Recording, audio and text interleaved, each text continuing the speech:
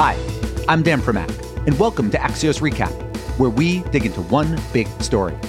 Today's Wednesday, July 21st. Stocks are up, U.S. life expectancy is down, and we're focused on the arrest of a Trump confidant. Tom Barrack is many things. An extraordinarily successful real estate investor who created a multi-billion-dollar private equity firm that bought everything from hotels to telecom towers to data centers. He's also been referred to as one of Donald Trump's closest personal friends, even chairing the former president's 2017 inaugural committee. In some circles, kind of Wall Street and media circles, Barrack is the guy who almost bought Harvey Weinstein's production company until the PR heat got way too hot. Now, though, Tom Barrack is best known for being in federal custody, arrested yesterday for acting as an unregistered foreign agent for the United Arab Emirates. He also was charged with obstruction of justice and lying to federal investigators. And all of it relates to his position inside of Trump's orbit. Three things to know. First, Barrack wasn't charged under the Foreign Agent Registration Act. Instead, he was charged under the same foreign agent statute that was used to charge Russian agent Maria Butina and other alleged spies. In other words, this is very serious business, which likely is why Barrack isn't yet out on bail.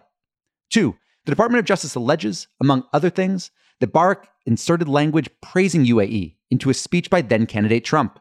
He also is said to have, quote, acted at the direction of UAE officials to influence the foreign policy positions of the incoming administration, end quote. Number three, there's been some social media chatter this morning that all of this is about Joe Biden politicizing the Justice Department. But it's important to note, this investigation started while Donald Trump was still in office. The bottom line here is that Tom Barrack is part of Trump's inner circle, maybe even one of its tightest members who doesn't share Donald's last name. So what we know so far might not be anything compared to what we learn later.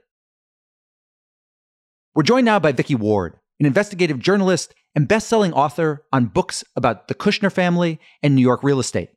So, Vicky, do you remember the first time you heard the name Tom Barrack? I think I heard the name Tom Barrack probably as far back as 2014 when I was writing a book about the world of New York real estate.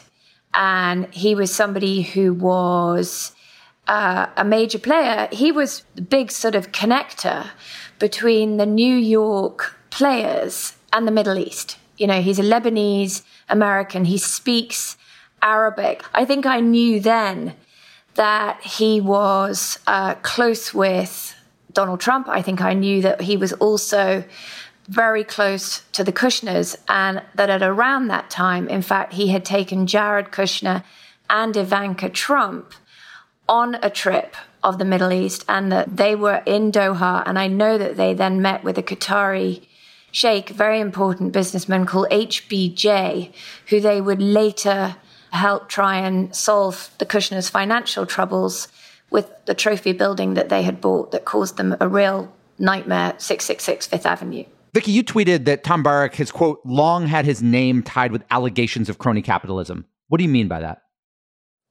I wrote a whole book that was around the notion that the Trump administration's foreign policy was run basically as one big effort to bail out Jared Kushner's family's financial problems and to help the Trump family's financial problems, and that Tom Barrack was the man in the middle. He was the man providing all sorts of access. We know that Tom Barrack was the man who introduced Jared Kushner to the Saudi Crown Prince, Mohammed bin Salman.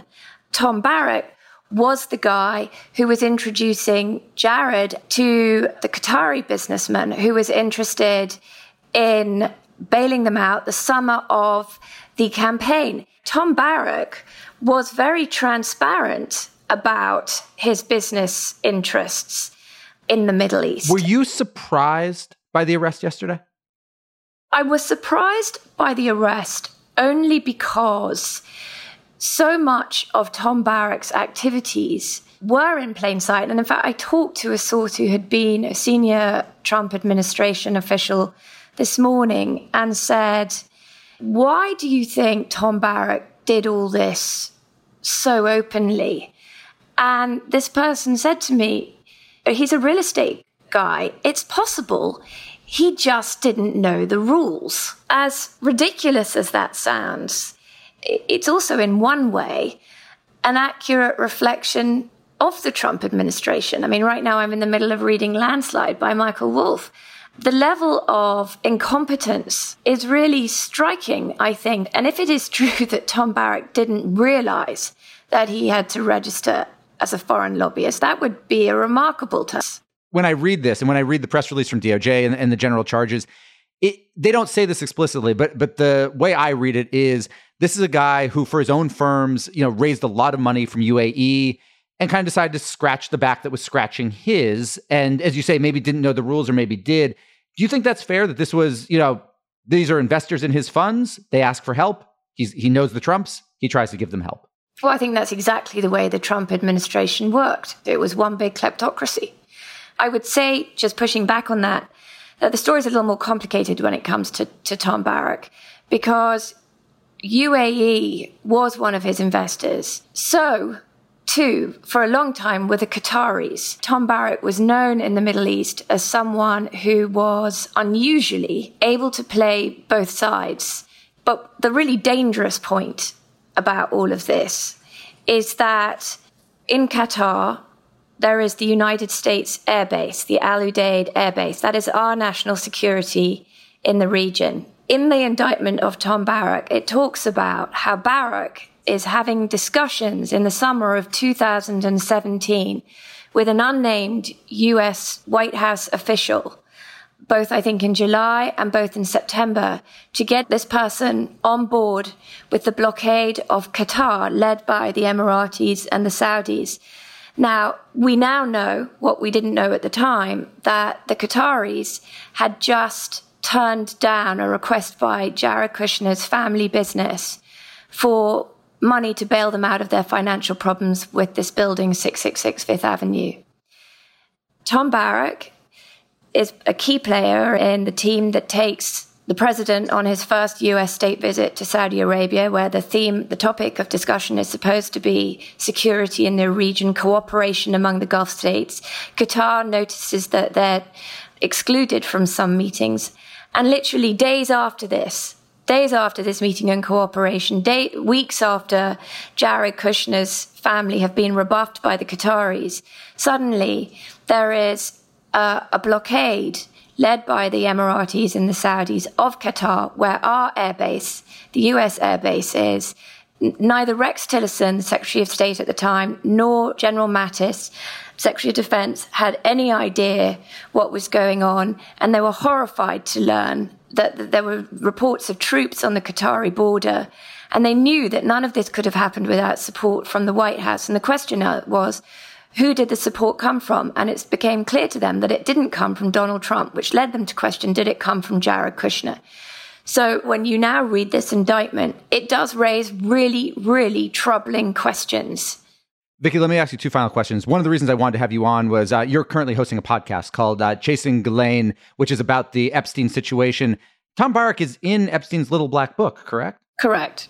Do we know anything about that relationship? We don't, actually, but it's not really surprising given that what I report in the podcast is that Jeffrey Epstein was somebody who had connections in many of the countries in the Middle East, many of the countries that we've just talked about. We know that he at one point thought about moving from America to Israel when he didn't want to go to jail the first time round. So his connections in the region were pretty tight, which would to some degree explain the presence of Tom Barrack with, I think, 9 different phone numbers in Jeffrey Epstein's black book. Do you believe that Tom Barrack is the big fish that DOJ is going after, or is he leveraged to get to Trump or Trump's family? Well, that's obviously the big speculation that's going on. Does Tom Barrack want to cooperate and tell investigators absolutely everything that he knows about all those conversations that it's clear they know he had in the White House? Then that's going to be very interesting. Vicky Ward, thank you so much for joining us. Thank you for having me. Welcome back. What we're watching today is fallout from reports that software developed by an Israeli firm called NSO Group was used by governments to spy on journalists, human rights advocates, and world leaders. The software in question is called Pegasus, and NSO claims it's designed to track terrorists and other criminals. But for years, there have been allegations that NSO products have been used for much more than that, basically doubling as literal spyware, being installed on the phones of unsuspecting targets who might have included everyone from Jeff Bezos to French President Emmanuel Macron. It's also probably worth noting that for a short period of time, former Trump National Security Advisor Michael Flynn was a paid advisor to NSO. Now, today, Axios' Barak Ravid reports that the Israeli government is forming a special team to manage fallout from the Pegasus reports, as the country is worried that the revelations could morph from a media crisis into a diplomatic one. NSO, for its part, says it's considering a defamation lawsuit against the International Journalistic Consortium that first reported on what it calls the, quote, Pegasus Project. And we're done. Big thanks for listening. And to my producers Sabina Sangani, Justin Kaufman, and Ben O'Brien. Please be sure to leave us a review, and if you're not already subscribed to or following the podcast, do so. Have a great National Hot Dog Day, and we'll be back tomorrow with another Axios Recap.